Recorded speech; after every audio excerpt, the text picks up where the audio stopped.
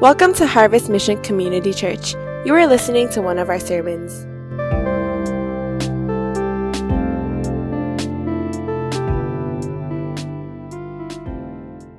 What I want you to do is turn to Matthew chapter 1, 18 to 25. Matthew chapter 1, 18 to 25. And we're going to be continuing our third part of the series called Greater Hope. And if you were here the last couple of weeks, the first week we talked about greater than fear. And then last week we talked about greater than doubt. And this week we're going to be talking about greater than pressure. Now God's greater hope is greater than pressure. And so as we turn to Matthew 1, just keep your phone there or keep your finger in your Bible there. But as we look into Matthew 1, I just wanted to start with the statement that pressure is uncomfortable. How many of us feel that way? Pressure is uncomfortable, whether it's peer pressure, whether it's deadline pressure, whether it's work pressure, family pressure, whatever it is. Pressure is uncomfortable. And some of us, we work well under pressure. And some of us, unless there's a deadline chasing us, right? That we're not going to get focused until it comes to that, that 3-day window or that 24-hour window, or oh my goodness, then I actually have to get into gear and actually do something. But even though some of us were focused when things are in pressure, but most of us would still agree, pressure is uncomfortable. It gets your heart rate up. It pushes you past your comfort zone, your limits, your ability. There's fears of not being able to meet the expectations that you feel like you ought to meet because of the pressure that's put on you, whether it's from other people, whether it's from deadlines. And it's interesting that pressure, it actually shows you the core of who you are. Pressure is an interesting thing. And oftentimes we shy away from it. We run away from it. We avoid it like the plague. But pressure is actually one of those things that really reveals to us who we are deep inside. And that's exactly what so many of us face during the Christmas season, during the holiday season. Some of us, we're going to face a lot of pressure from our parents, from our families when we go home. Some of us are facing pressure right now with unmet expectations, with relationships, with things that we wanted to do this year. Some of us are doing a year review and we're looking back and we're like, oh man, I didn't accomplish these things. And I only have 2.5 more weeks to get to where I want to be. And we have to know how to deal with pressure in this situation. Otherwise, we can very well crack under pressure. And I know many of us have been under that kind of pressure and actually succumbed to that pressure before. One of the biggest forms of pressure and that I've personally experienced is the pressure of getting engaged. How many of you have experienced the pressure of getting engaged? Some of you raise your hand. Covenant families in the back, all right? There's a couple of hands that go in the back. Some of you who are up front, you have yet to know what that's like. Praise the God, hopefully one day you will know that pressure. It is a very unique set of pressures. And for those of you who have never been engaged, you might think, oh, what's the big deal? You're just asking a question, and hopefully by that time you actually propose. They already know, or you already know whether they're going to say yes or not, right? But even if you already know, to the best of your ability, what the person is going to say, there's still a whole set of pressures that come along with getting engaged and proposing. I remember when I was first thinking about getting engaged, the first thought that crossed my mind was or it wasn't even the first thought that crossed my mind, it was more my parents putting pressure on me. They were constantly asking, when are you going to get engaged? You're getting older now. You're already, by then I was almost 30. So they're like, so you're almost 30 years old. So when are you going to get married? When are you going to get engaged? Some of you already have parents who are breathing down your neck and asking you that question. That was the first thing. The second thing that happened was, oh shoot, if I'm going to think about getting engaged, then I need to somehow communicate with her parents, her family. And the challenge was we were in Hong Kong, and I'd never, ever met her parents before. And so I conceived this idea of writing a letter to her father.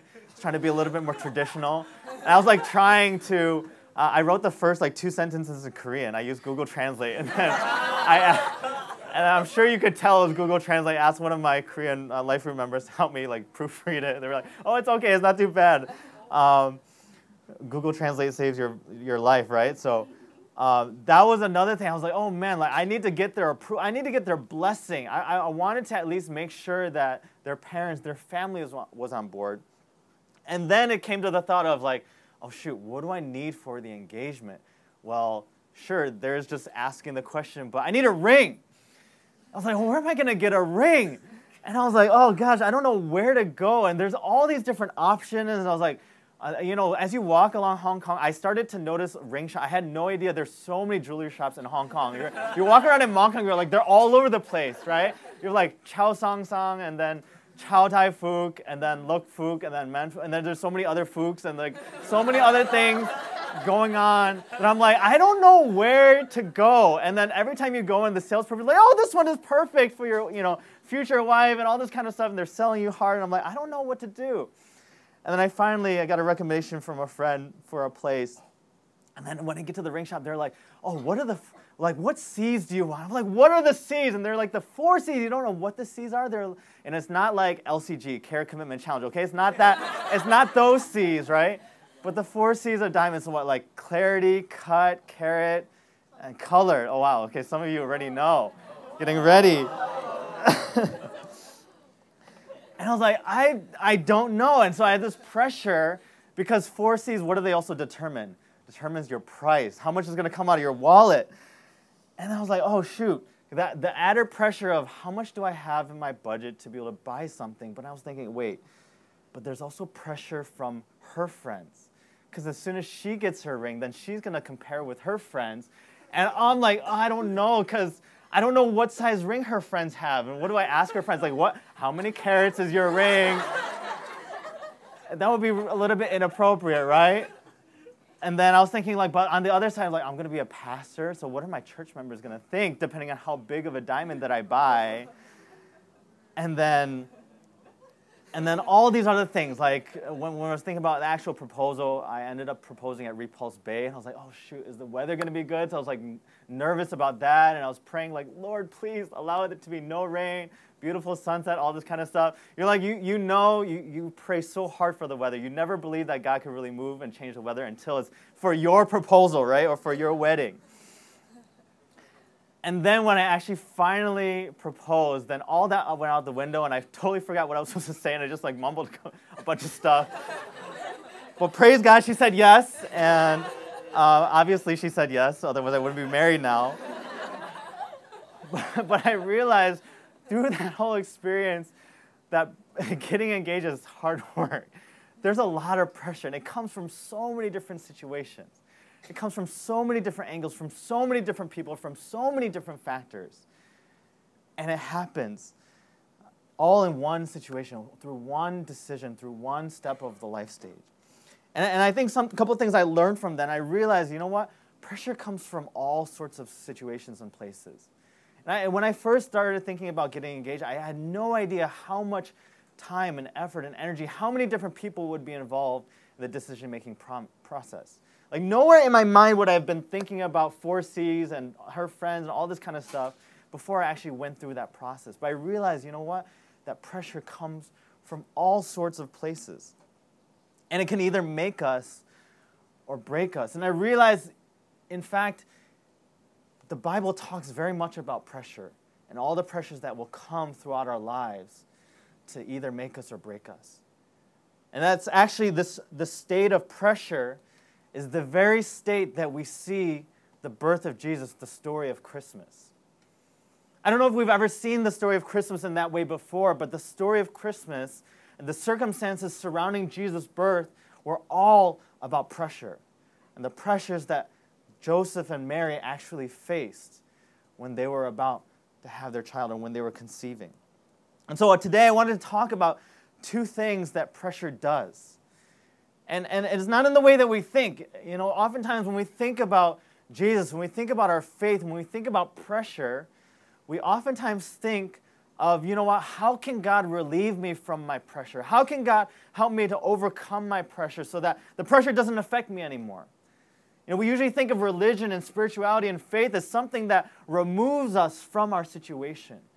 But today I want to talk about how does God and how does this Christmas story actually work with and through the pressure situations that we might encounter every single day, and especially as we go and lead up to Christmas. So hopefully you've turned to Matthew 1, verses 18 to 25. And the first thing I want to talk about, there's two things that pressure does. The first one is that pressure reveals character. Pressure reveals character. It reveals who you are. It reveals what you value. It reveals what you believe. Pressure reveals character. And so let's read verses 18 to 19. And actually today I wanted us to read it together so that as we're reading it, that we're processing it together. So can we read verses 18 to 19 together? And we'll read it in the English Standard Version. Again, if you have the mobile app, you can follow along with the fill-in notes, and the passage will actually be there. And so I want to encourage you to download it if you haven't already, or just look on with someone next to you, and hopefully they'll share with you the passage. So read verses 18 to 19 together. It says, let's read it together. Now the birth of Jesus Christ took place in this way. When his mother Mary had been betrothed to Joseph, before they came together, she was found to be with child from the Holy Spirit. And her husband Joseph, being a just man and unwilling to put her to shame, resolved to divorce her quietly.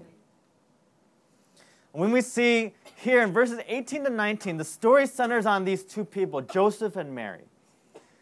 And at that time, this was in ancient Israel times. This was after the Old Testament, so it was in New Testament times. This was when Jesus was right before he was coming.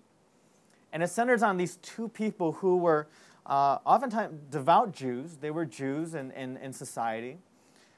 But we see that there's something that happens, and there's a whole source of pressures that we notice Joseph experiences through even just these first two verses. And let's dig into it a little bit to see what pressures he faced. There are two sources of pressure that Joseph faced. The first was betrothal. Just being betrothed puts a lot of pressure on people, just like I shared. And many of you will experience that someday. But just the process of getting engaged, the process of talking with your family, puts a lot of pressure on people. But it's interesting that the process of betrothal and engagement was actually different than what it is today. Oftentimes today in our modern society, whether you're Western style or Eastern style, usually the first part of engagement is not the binding part. You're not actually married until you say, I do, at the altar, and you have the big ceremony, all your family and friends are there, and that's when you're actually married. But in ancient Israel, the two-step process of marriage was where betrothal was actually the most significant part of the wedding. It was actually when you got betrothed, it was when you got engaged that you were considered binding in your marriage. And that the second part of marriage was just the confirmation, the consummation of that marriage. So betrothal and marriage was a little bit different. Marriage was also, it wasn't just about two people. It was actually your families coming together to get married.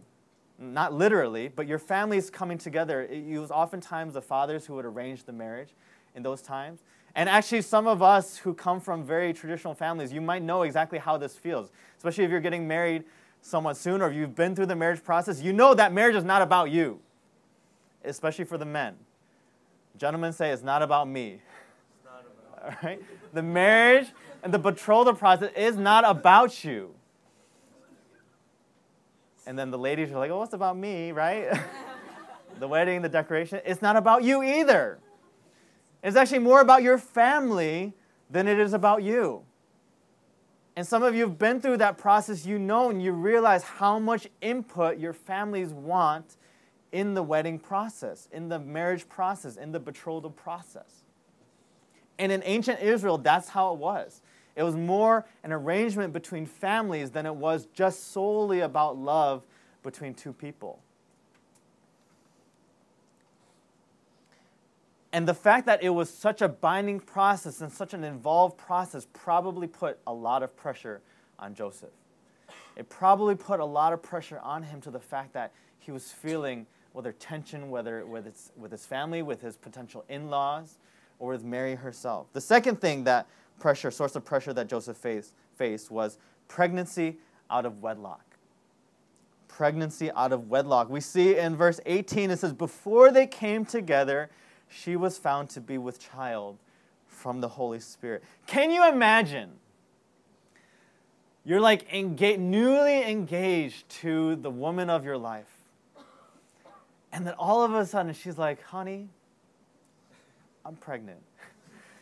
And you're like, what? I haven't even been like a meter away, close to you, you know? It can't possibly be me. And you're like, what happened? What did you do? Can you imagine what are the things that might have been going through Joseph's mind in that moment? His mind must have been racing like so fast with so many thoughts going through his mind. He might have had a mix of anger, frustration. He might have been blaming God, like, why me? Of all people, why did this happen to me?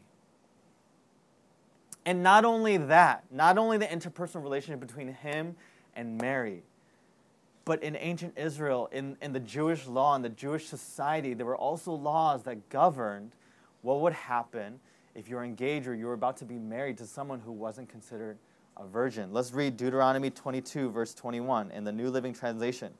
It says, but suppose the man's accusations are true and he can show that she was not a virgin. The woman must be taken to the door of her father's home, and there the men of the town must stone her to death, for she has committed this disgraceful crime in Israel by being promiscuous while living in her parents' home. In this way, you will purge this evil from among you. Just get that right. One of Joseph's options here was to stone Mary.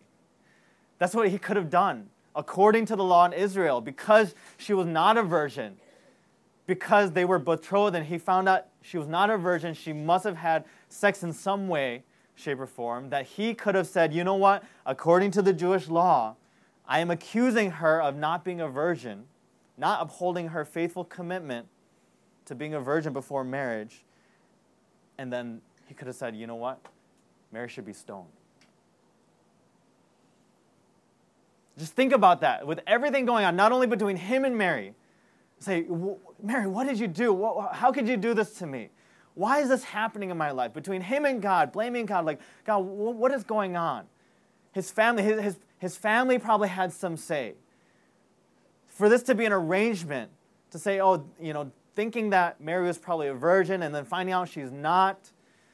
We're not sure if Joseph told them or not. Maybe he was trying to hide it. But in some way, because it was an arrangement between family, they probably knew. They were probably putting pressure on him. And then now, not only that, to be pressured by the rules of society that say you ought to do a certain thing this way. Or minimally, this is one of your options. Can you imagine the pressure that is on Joseph for what should he do?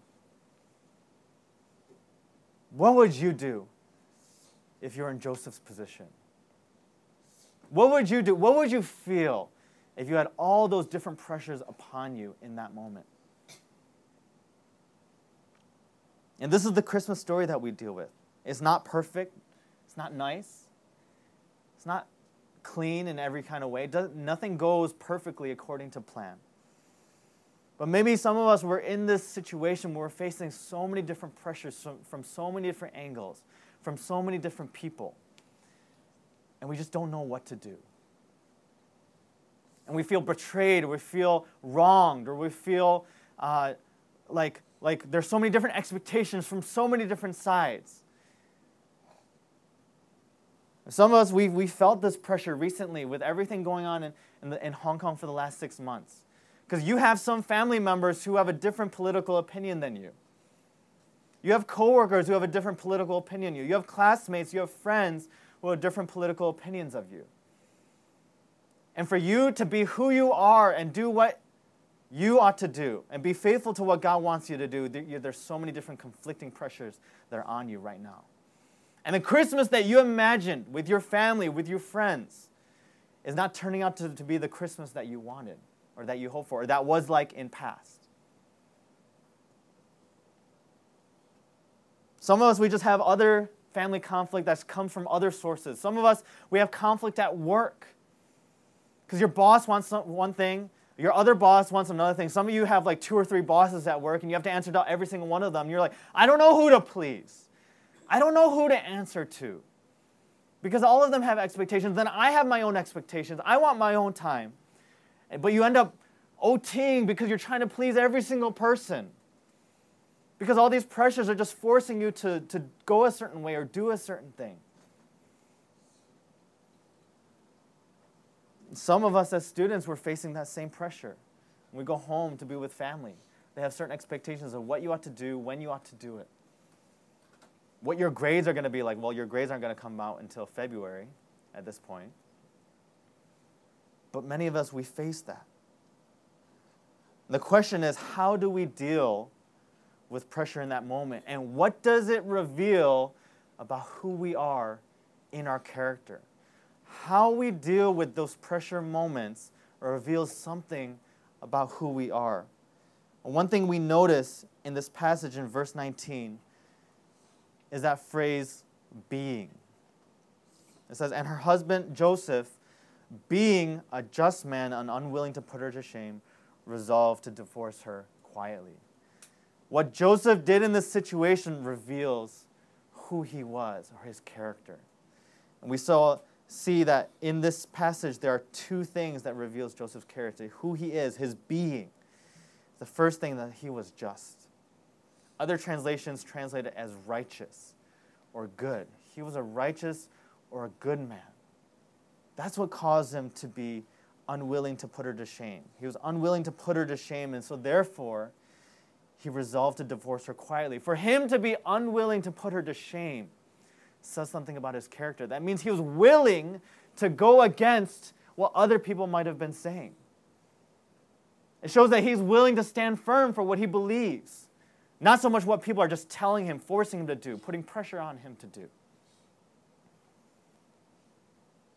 How do we deal with pressure?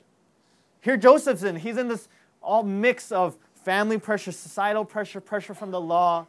The question is, how do we deal with pressure when everything is happening like this? A couple ways that we deal with pressure. Number one, oftentimes we blame others. We go to blame or we go to self-victimization. Don't raise your hand. How many of us, when something doesn't go the way that we want, or when someone puts pressure on us, our first reaction is say, or to get to distrust or to mistrust or to hate on that person. Or to say that person and what they did is the very reason why I'm in the situation I'm in. Oftentimes when we have, and this is what happens when we're stuck in between 2 parties that want 2 different things, right? Sometimes we face this conflict of, our family wants something and then our work wants something. Or we feel like church leaders want something and then our work wants something. Or our grades need something and then our church commitment wants something else. And we feel stuck in between. And what ends up happening is we blame both. We say, I'm in the situation that I'm in because of these 2 sides. And you know what? It's the church's fault, it's my work's fault, it's my family's fault. And nowhere in there do we ever say, you know what? Maybe it's my responsibility. Maybe it's on me. And we oftentimes what? We get angry.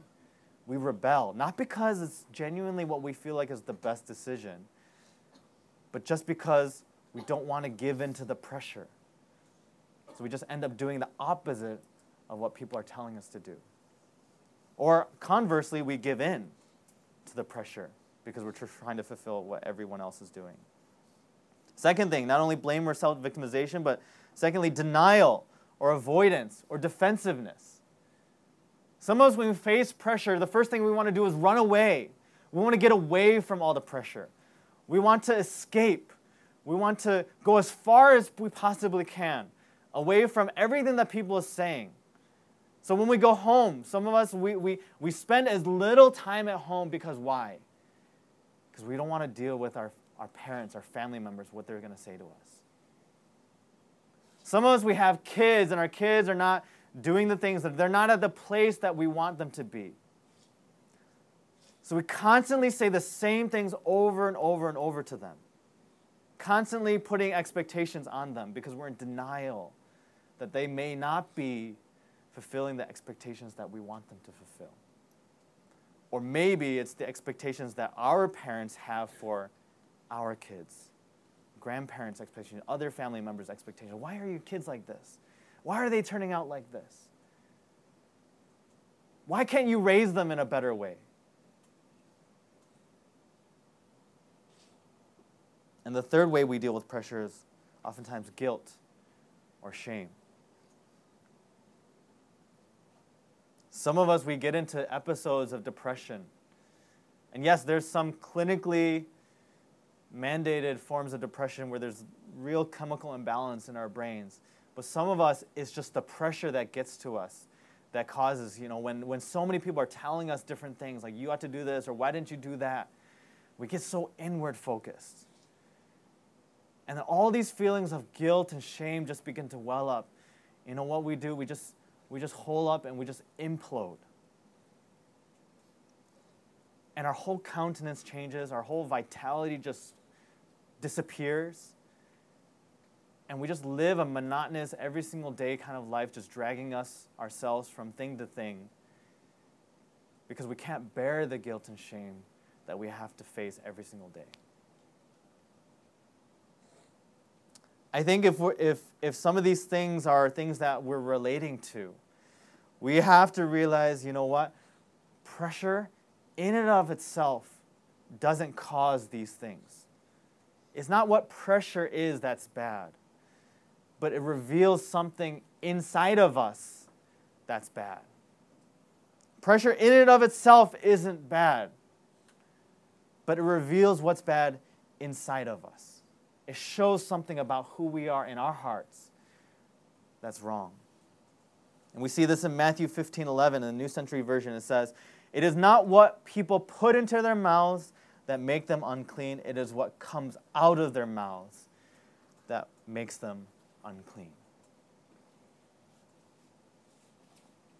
It's not the pressure that's coming upon you that causes you to react this way. You can't blame your sin on the pressure, on the external forces that come upon you. But when that pressure comes, it reveals something about who you are, what's deep inside your heart.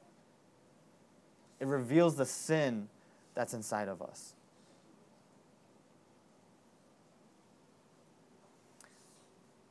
I think I shared with my life group and people who are closer to me, but there was a season of my life that I think, even to this day, I would say it was the worst 4 months of my life, the worst season of my life. It was the first year after I graduated, after I finished my degree in university, and I was working for the first time. And it was a job that I really liked the company because of its values, but the role that I actually ended up doing was something I realized I didn't like very much. But I stuck with the company because I was like, oh, this is a really great company. It's a lot of great values. It'll help me in my resume, and it'll get me into a farther place. And one other thing that I was doing was I was also serving on leadership. I was helping lead students for Life Group, and I felt like, okay, if this job is going to let me do that, then I want to do that as best as I possibly can. Well, the reason why that was like the worst season of my life was because I was actually not really enjoying my job at all, and I actually wasn't good at it at all. My degree for university was electrical engineering, and then the job was a job in website design. It was web design, totally unrelated, right? Here I am studying electrical engineering, doing like circuits and calculating like circuitry and different math, like what's it called? What are the Fourier transform? Some of you who are engineers know what that is, and you're like, I hate Fourier transform, and I'm like, amen. I don't like it either. So I was studying that kind of stuff. I was like, okay, I don't like it, so I'm going to do something different. So I ended up doing this job in web design, but the problem was, the more I did it, the more I realized I didn't like it, the more I realized I'm not good at it. And every single day I would go to work, I would dread waking up for work. I just snooze as much as I can. I realized it wasn't so much because I was tired, because I didn't like it. And not only did I not like it, but I felt like I was not good at it. And the company culture was very open. It was a little bit different than a traditional work environment, where the performance review would be actually all of your colleagues would sit together in a room, and then give you feedback on your performance. And it was very, very direct, blunt feedback.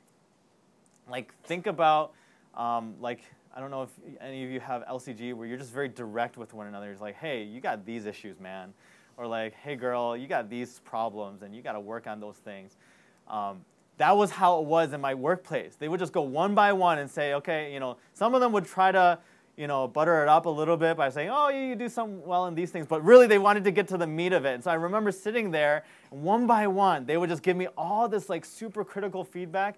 And then what really got me was one of them said at the end, like, are you sure you really want to do this? If you do, then you really need to get your butt into gear and learn and study, and because you're not really good at this. Yeah, that's right. Right? I was like, oh.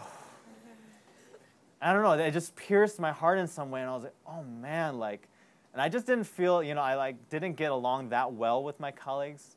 At that time, I was still new. I was brand new at that time, and so I was like, oh man, not only relationally am I not that great with my colleagues, but then also they're giving me all this critical feedback. And so I was just feeling all this pressure and all these expectations that I couldn't meet. And I think that really led to kind of a spiral, because I realized through that season, I really put a lot of my worth in what I did or how well I could perform. That year was actually one of the hardest life groups I had also led before. And I didn't feel like I was doing well in anything. I wasn't doing well at work. I wasn't doing well in my ministry.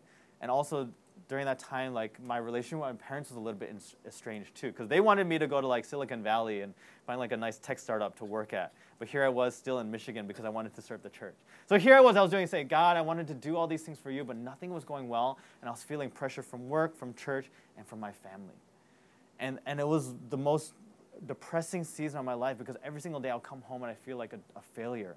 I would feel defeated in everything because of so many pressures that was on me. And I remember coming back, and a couple times I would just come back to my room and I would just get on my bed, and I would just be so frustrated and so agonizing, to the point where I started to have even suicidal thoughts.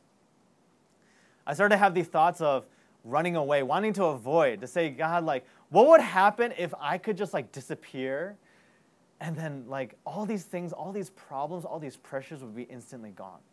That was my thought process. And I had some of these suicidal thoughts, but it didn't go to the point where I wanted to do anything about it. But I had these weird imaginations where I would say, oh, I wonder what would it be like if I could just take a car, and I would rent a car so they couldn't trace my license plate or anything. I would pack all my stuff, and I would go on Amazon. I would buy all these, those cameras, those remote cameras that you can see with your phone. And then they're monitoring surveillance cameras, right? And I'll put it all over my workplace and my where I have my life group, and also my apartment. And I would drive across the U.S. to Kansas or something like that, somewhere remote where no one could find me. And then I will wait and to see if anyone would find me, or if anyone would look for me, or if anyone would want to see what happened to me. And I think it was through that period, as I was talking with some of the brothers that I was mentoring, or I was being mentored by, I just realized, wow, the fact that my thoughts went to that point, I realized I was getting crushed by the pressure that I was in, with so many different people around me. And I think one thing that they really helped me to see throughout the whole circumstance, that whole season, was that, man, I am so defined by my performance. I'm so defined, and my identity and my worth are so intertwined with how well I do, that pressure crushed me. And it helped me to realize that deep down inside, I couldn't blame all the pressure. I couldn't just accuse everything else of putting me in the situation that I am. But I realized my sin was not putting my identity in Jesus Christ. It was putting my identity in the works that I did, and my performance, and how well I could prove myself to be. And I think that was a really revolutionary thought for me, to realize, you know what, it's not so much all these external pressures, because pressure is going to come and go. It's part of life. But if I can deal with my sin issue in my heart, then that will show and reveal something about my character, and whether or not my character is actually becoming like Christ. And I want to ask us at this moment, what might pressure be doing in your life to help you to realize there might be sin going on deep inside. Romans 3, verse 19 to 20, in the New Living Translation, it says, and we'll read it together in the highlighted parts. Obviously, the law applies to those whom it was given, for its purpose is to keep people from having excuses, to show that the entire world is guilty before God. For no one can ever be made right with God by doing what the law commands. The law simply shows us how sinful we are. Maybe God is using pressure, and for the Israelites it was the law, but the law also came with a lot of expectations, a lot of things that they fell short of. The law was there to reveal how sinful we are. I'm wondering if pressure and expectations do something very similar. And maybe God allows pressure to happen. In fact, sometimes puts us into situations of pressure to humble us, to help us discover the depth of our sin, the deeper heart issues that we've never really dealt with. Because if everything is going okay, how many of us, you don't have to raise your hand, but how many of us were saying, yes, I need God? When everything is perfect, when everything is going well, how many of us are so desperate for God to say, God, I'm messed up, I'm sinful, and I need you, and your grace is so good? Usually when things are going well, we don't feel that. Sometimes God uses pressure situations to wake us up, to say, hey, there's something in your heart, there's a virus, there's a poison in your heart that I want to get rid of. And it's only these pressure situations that's going to help to reveal that. I don't know what it is for us, but some of us, we're huge people pleasers. Whatever pressure that comes from other people, it just gets us agitated, our heart's beating, and we feel tense, our chest tightens up. Maybe God is revealing that you're a people pleaser. You're not a God pleaser, you're a people pleaser. Maybe that's what God is trying to reveal to us in this situation. Maybe some of us, God is trying to reveal us that we hate responsibility, that we're trying to defer and blame everyone else, that we are self-victims in so many ways. And that our sin is putting the blame on other people without ever taking responsibility for ourselves. Maybe that's what God is trying to show us. Maybe some of us, God is trying to show us how much family is an idol in our lives. Family being your kids, being your brothers, your sisters, your parents. That whatever expectations there are within family, that we just cannot deal with it. We get angry, we get frustrated, we get impatient. Maybe God is using that to reveal something about the sin in our hearts. And maybe that's the only thing that will help us to realize who we really are deep down inside. This quote by C.S. Lewis from Mere Christianity, he puts it really succinctly and actually helps us to see how it's actually God trying to do something good in us rather than just for the sake of it. He says, imagine yourself as a living house. God comes in to rebuild that house. At first, perhaps, you can understand what he's doing. He's getting the drains right and stopping the leaks in the roof and so on. You knew that those jobs needed doing, and so you're not surprised. But presently, he starts knocking the house about in a way that hurts abominably. It does not seem to make any sense. What on earth is he up to? The explanation is that he is building quite a different house from the one you thought of. Throwing out a new wing here, putting on an extra floor there, running up towers, making courtyards. You thought you were being made into a decent little cottage, but he is building a palace. He intends to come and live in it himself.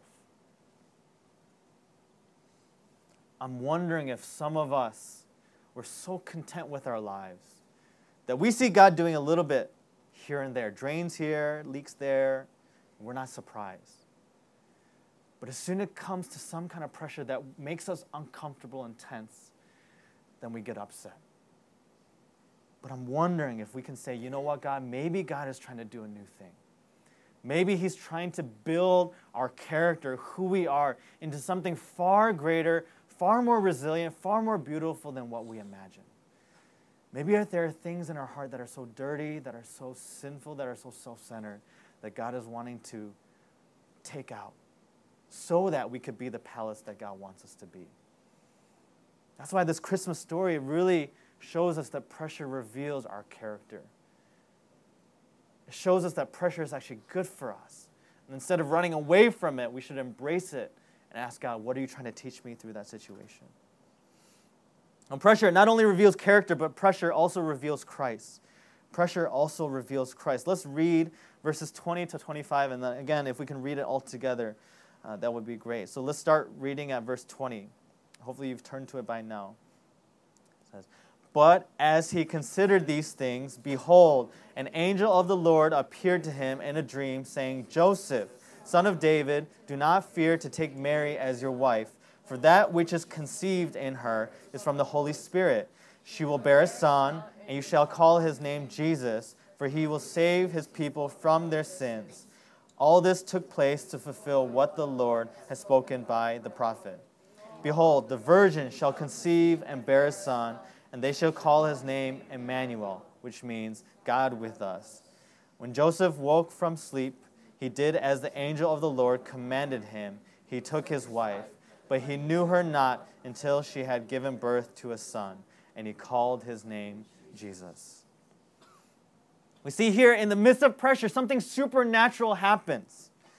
Something out of this world, something that we couldn't have imagined, something that Joseph had no idea was coming. Right before the angel speaks to Joseph in verse 20, it says, "But as he considered these things." As he considered all those things that he was considering, the family pressure, the societal pressure, the law, what he was going to do with Mary, he was considering these things. In the Message translation, he says he tried to figure a way out. He tried to figure a way out. And I mentioned, probably Joseph's mind was running 100 kilometers an hour trying to figure out, what am I going to do? Trying to figure out, according to his own ability, his own intellect, his own mind, what is he possibly going to do?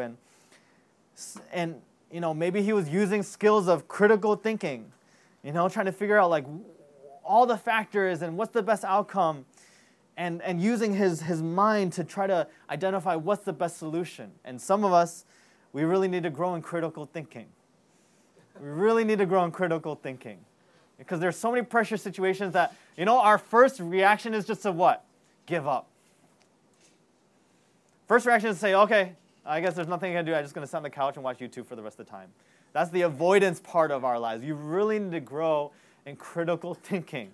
Be able to at least piece the things that are happening together, to spend some time in reflection, to process what it is that God is speaking to us about. But for some of us, we depend too much on our own ability, our own intellect, to figure out the situation. We love to be in control. We love to have everything set on our own ability, but this is the very antithesis of what God wants for us. Some of us, we love to be in control, whether it's family situations at home, or let's say it's your boss expecting some things from you at work, and what do? You work more OT and more OT and more OT. Maybe God is trying to say to you, you know what, there's something that you cannot control that God has to intervene to do in your life. Some of you are in relationships, it's not going the way that you want. Some of you have family whose health is deteriorating. Those are situations that are totally out of your control. That no matter how much you think about it, you cannot possibly fix it on your own. Some of your grades are totally out of control. And this is something we say every single year, but we have to say it every year because there's always some people who forget or miss out from the previous time. You're going to get your grades for first semester, those of you who are students. And some of you probably, again, you might not get it until February or March. Who knows, right? After exams are done in January or something like that. Some of you are going to get your grades and you're going to say, you know what? Man, I spent way too much time at life group and church stuff.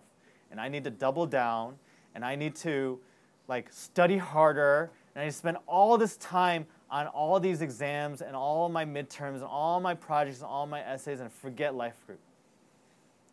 And it's just not students, working adults. Same thing.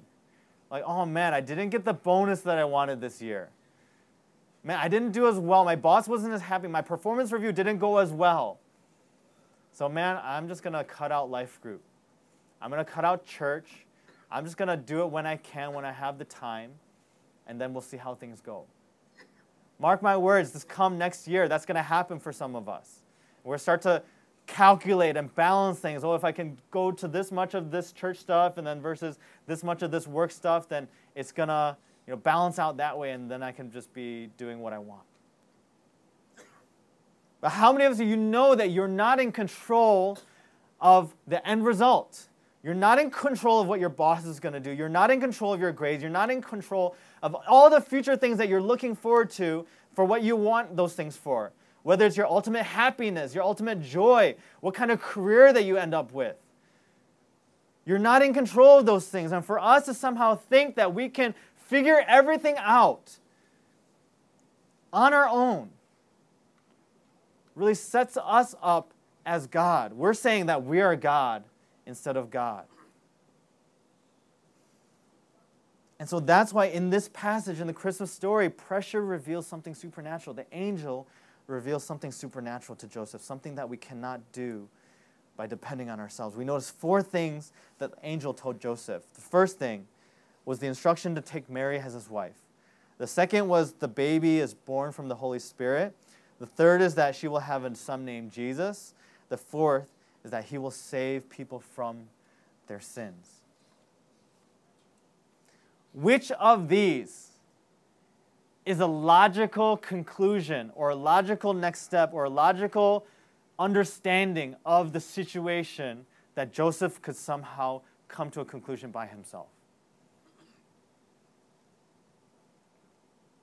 Like to take Mary as his wife, that's probably the last thing that Joseph was thinking about. He was probably thinking, okay, maybe like I could stone her, possibly. That would be kind of mean, right? Like how can you go from someone who you love and you want to spend the rest of your life with to, okay, you're going to get stoned now, right? There's some disconnect there, right? Or what he concluded was like, oh, I'm just going to try to divorce her quietly. Like that's the best win-win. That's the best possible scenario. But nowhere in Joseph's mind was probably like, oh, I'm just going to go through with it. I'm going to have this random kid who's not mine who we'll just see what happens with. Probably wasn't on his radar. He definitely had no idea that the baby was born from the Holy Spirit. He had no idea that he was going to be named Jesus. And he definitely had no idea that this Jesus was going to save people from their sins. There's nothing about this conclusion that is human, that is logical, that is rational. It is a supernatural revelation of God. And sometimes that's exactly what we need in these pressure situations. And that's the only thing that could really challenge us and change the whole situation. We notice that Joseph's mind changed after his encounter with the angel. And maybe it was only a supernatural revelation that could change his mind. And the question is, why did this change Joseph's mind? What was it about these things, these 4 things, that caused Joseph to change his mind?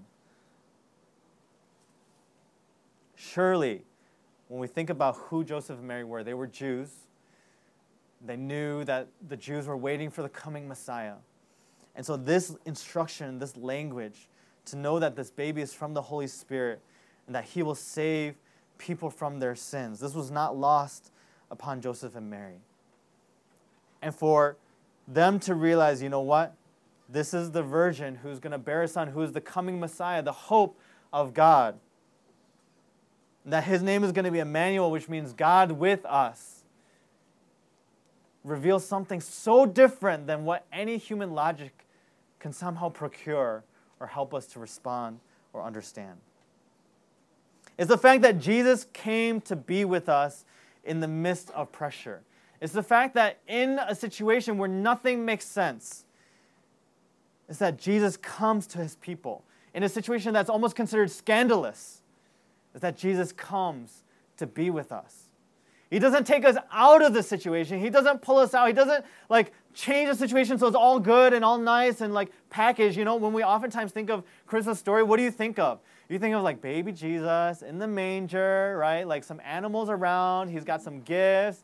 And usually we have this image of everything's pure and clean and nice. Right? Definitely wasn't like that. There was probably cow poop everywhere and horse poop everywhere. And it probably smelled really bad. They had to be there because they couldn't find an inn during that time. It was a mess. God doesn't pull you out of your mess. He goes into the mess with you. That is the meaning of Emmanuel, God with us. That is the hope that we have in the midst of pressure. It's not that God takes us out of the pressure, it's that God goes into the pressure with us, and He walks alongside with us through every single moment. This is not the first time God says something like this. He speaks to the Israelites in the Old Testament. Deuteronomy 31, verse 6, in the NIV, it says, read it in the highlight. It says, "Be strong and courageous. Do not be afraid or terrified because of them. For the Lord your God goes with you. He will never leave you nor forsake you." This is when the Israelites were about to go into the promised land, but you know what? They were scared. They were afraid because they were saying all the people that inhabit the land, they're like huge monsters. They're going to defeat us. He says, go into that place, into where it's scary, into where there's pressure, into where nothing is right. Go in. Because what? I will never leave you nor forsake you. In Philippians 4, 6-7, this is in the New Testament now. Paul writing to the Philippian church, he says, "Do not be anxious about anything, but in everything, by prayer and supplication with thanksgiving, let your requests be made known to God. And the peace of God, which surpasses all understanding, will guard your hearts and your minds in Christ Jesus." He doesn't say, pray that God takes you out of the situation. He says, in everything. While you're in everything, let your requests be made known to God. Tell God what you're going through. Tell Him your struggles. Tell Him the pressure that you're facing. And then He will guard your hearts and your minds in where? In Christ Jesus. He doesn't say, oh, I'm going to take your heart out of the situation. He said, I'm going to guard your heart in those moments. God doesn't take us out of pressure cooker situations. He's with us in those situations. Who He is, His Spirit, His presence is with us. I started that story of the worst season of my life earlier on, but I didn't share how it got resolved. And actually, after all those suicidal thoughts and wanting to run away and avoid everything, I ended up going, I was actually on the executive team at that time. And here I was, battling with suicidal thoughts and going through all this kind of stuff that I was going through, to the point where I was almost ready to give up because I didn't feel God's presence. I didn't feel like God was there. I didn't feel like anything was happening right in my life. And I said, if nothing is happening right in my life, then why am I even doing the things I am for church? If I myself cannot really proclaim the goodness of God, then what right do I have to be leading other people? And I was at this retreat, this conference that we had as a leadership team. And I was at this retreat center, and I was at the point where I was genuinely questioning my faith. I was like, I don't even know if I really believe in Jesus Christ. I don't know if I'm a genuine believing Christian, because if I'm a genuine believing Christian, then wouldn't I believe God is good? Wouldn't I believe God's my Father? Wouldn't I believe all these things? But I couldn't honestly say that at that moment. I remember talking with one of the other leaders at that time, and he was my mentor. And I was sharing these things with him. I was like, I'm genuinely questioning my faith right now. I don't know if I'm genuinely saved. And I was expecting, when you share something deep like that with someone, you expect some kind of encouragement or something to reassure you, right? And he was like, I'll pray for you, man. I was like, what? Are you serious? And then I kind of took that as rejection from God. Here I am trying to reach out. That was my last lifeline. And I said, God, do something. And here I get it. I'll pray for you. And I was like, well, great, awesome. And I was say, okay, God, every session, let me hear something. And I didn't hear anything. And it came to the last night where I was just so broken and I was so upset with everything that God was doing in my life. And toward the end, the very last prayer time, some of you have been there where you're at a retreat, you're at a conference, and everyone else crying, God, you're so good. And you hear people praying all these crazy prayers, and you're like, what about me, God? What are you doing in my life? That's how it felt. Everyone else is praying, crying out, and speaking in tongues and all kind of stuff. God, give me something, this is the last thing that I can say. Otherwise, I will really believe that I'm not a Christian anymore. I remember sitting there, and I don't know why, but I just started to think, maybe it was the Holy Spirit. It just dawned upon me to ask, like, you know what is it that I just genuinely want? Of all the things that I could desire, what is it that I want in my life that will help me work out this pressure situation that I'm in? All the things that are not going well with work and church, all the kind of stuff. And I think deep down inside my heart, when I was honest with myself, like my first thought was like, you know what? The way that I feel is oftentimes how I felt growing up with my parents, not being able to meet my parents' expectations. And I realized I projected it upon God, and I realized what I genuinely wanted. I said, God, I just want to know that you love me. I just want to know that you're there for me, that you care. That's it. That's all I wanted. And in that moment, I just feel like the Holy Spirit spoke, and he said, I am with you. I do love you. And even though circumstantially it's not demonstrated that way, even through all the pressure, it doesn't seem like it, but demonstrated on the cross through my son Jesus Christ, that was my love demonstrated for you. Has nothing to do with your feeling, has nothing to do with your circumstances, how things are going. It was demonstrated on the cross through the blood of Jesus Christ. And at that moment, something came over me. I just started weeping. I just started realizing, wow, you know what, God? You are with me. You have been with me the whole time. You've been speaking to me, even though everything circumstantially isn't going well, and all the pressure is seeming to cause me to go through so many different things, but yet you're still there and you're still good. And I'm wondering if maybe some of the situations that we're going through right now, the difficult pressure cooker situations that we're going through right now, God is putting us through that because he wants to speak to us, and he wants to tell us that I'm with you. He wants to be God Emmanuel to us in this season as we're going through the things that we're going through right now. I like this quote by J. Hudson Taylor. He says, by faith, he says, it does not matter how great the pressure is. What really matters is where the pressure lies, whether it comes between you and God or whether it presses you nearer to his heart. Does the pressure cause you to run away from God more? Or maybe what the pressure is really trying to do is build a solid foundation where you know that God is always with you. Not because of the circumstance, not because of the pressure, not because of everything that's going on, but because of the simple truth that Jesus Christ has died on the cross for you, for your sins, for the forgiveness of sins, for the hope that God has given to us through Jesus Christ. I just wanted to close with this thought, just to tie everything together. And the most amazing thing is that Joseph's actions, it reveals Christ himself. And the way that it reveals Christ is that it causes Joseph to actually live out the gospel, to be a fulfillment of Scripture. He could have done a lot of things, but the fact that he did it exactly this way reveals a lot about Scripture. The chapter or the passage right before Matthew 18 to 25, the passage that we just read and we just studied, right before that, if you are in the Bible, you'll see it's a genealogy. It starts from Abraham, goes all the way to Christ. I want to read, not the whole thing, but I just want to read just the first two verses and the last two verses of that genealogy.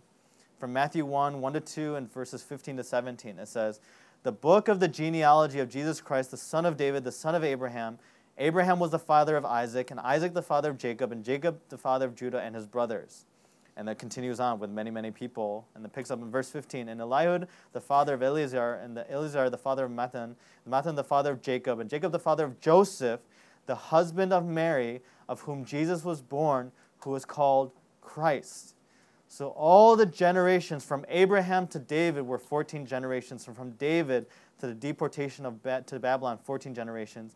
And from the deportation to Babylon to Christ, 14 generations. So that when Matthew, the author, picks up in verse 18, he says, now the birth of Jesus Christ took place in this way. He's starting a story. He's starting a story, an introduction to a story, a tumultuous story, a scandal-filled story, a complicated story, a pressure-filled story. But you realize the way that he introduces the story now, the birth of Jesus Christ took place in this way. What is he trying to do? He's trying to tie everything together to say, you know what? This whole story is about Jesus Christ. This whole story, all the pressure that Joseph and Mary went through, it's part of the bigger story of how the birth of Jesus Christ came to be.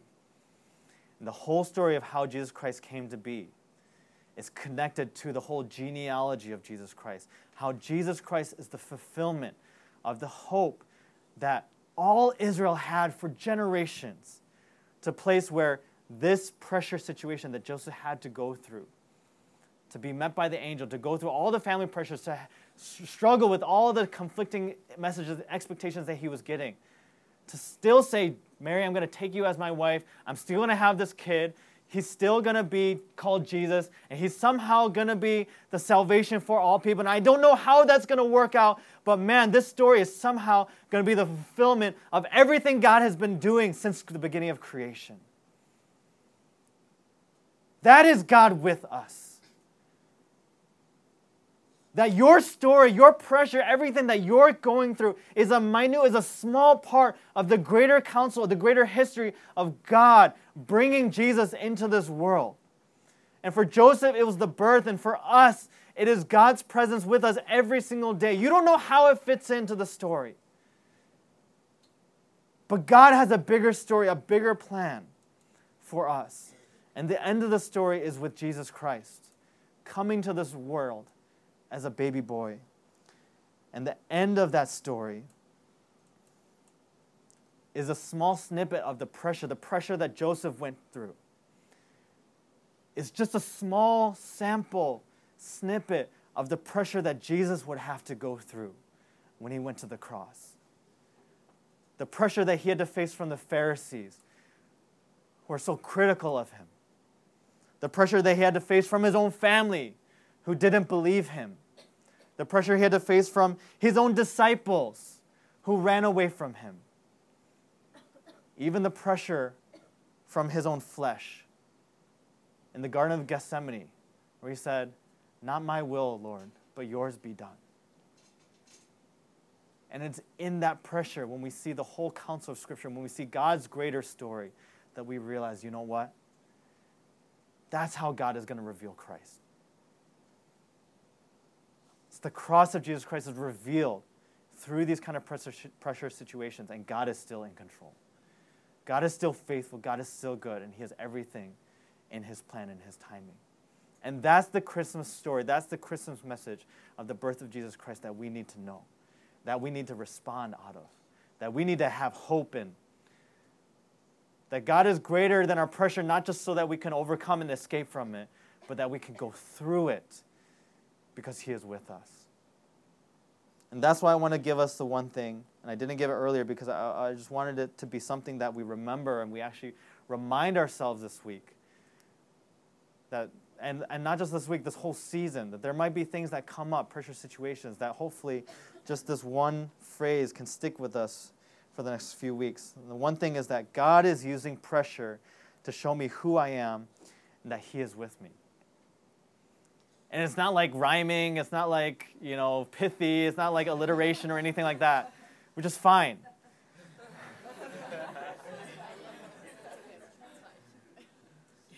But I want us to actually remember this, and I want us to actually use this as a phrase. It's not like one of those statements that you're supposed to remember as a one. It's written in a way as an I as in me, as in you, that throughout this week you can repeat this to yourself to say, you know what, God, I'm going to remember the Christmas story.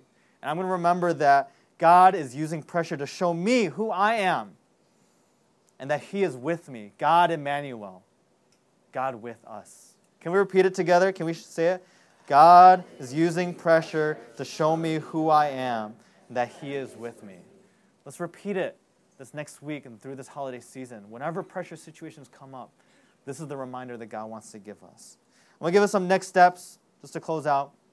The first is preemptively identify sources of pressure in your life.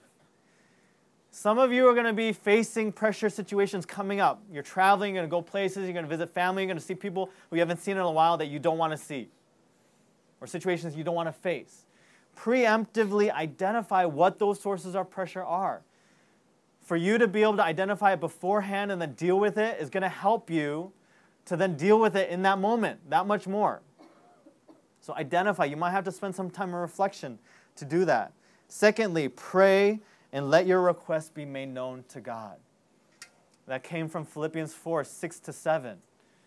And that prayer, I want to encourage us to pray. Don't pray prayers of God, please, like take me out of this situation. Never pray to ask God to take you out of the circumstance, because maybe God is using that circumstance to teach you something.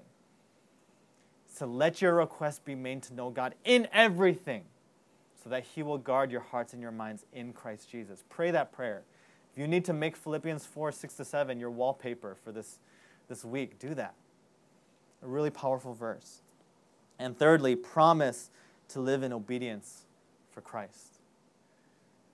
Promise to live in obedience for Christ. It's so easy to go our own way, to avoid, to blame, to deny, whatever it is in those moments.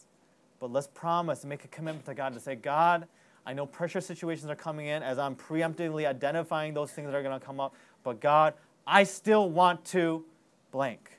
And whatever it is that you feel like God wants you to do, to obey Him, to have tough conversations with your family, to have difficult meetings with your parents, to talk about whether it's like missions or different future decisions coming up. Some of you are graduating. Some of you are thinking about changing jobs. Some of you are thinking about moving places.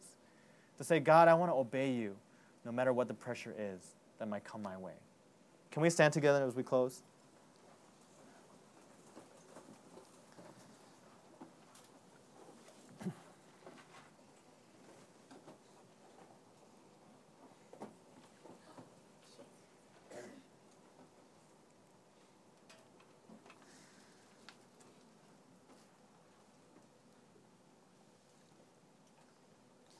When we think about,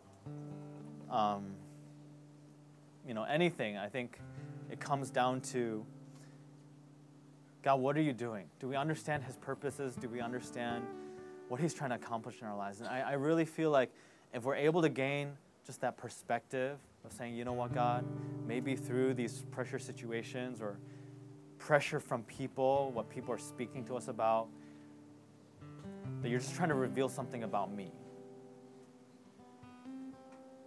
And one step further is you're trying to reveal something about yourself, your Son, how you're with me all the time. And I think our first step is to be able to say, you know what, God, maybe it's not what I think it is. The pressure from people, maybe it's not what I think it is. Pressure from family, pressure from colleagues, maybe it's not what I think it is. I know maybe our perspective is purely like it's an inconvenience, it's a frustration, and just want to get out of it. But maybe God is saying, I want you to have my perspective through it. I want you to see Christ's perspective through it. And so as we respond, let's just first come to God and say, God, give me some perspective. Give me a different understanding. Help me to see the pressure a different way. Help me to see expectations a different way. Instead of it just being inconvenience, Lord, help me to see that maybe you're using it to refine me. Maybe you're using it to help me to know that you're there. Maybe you're using it to show my faithlessness. You want me to recommit to being faithful to you. Maybe I've been so far away from you, God. You want me to come back to be with you. Just to be intimate with you, to be in your presence.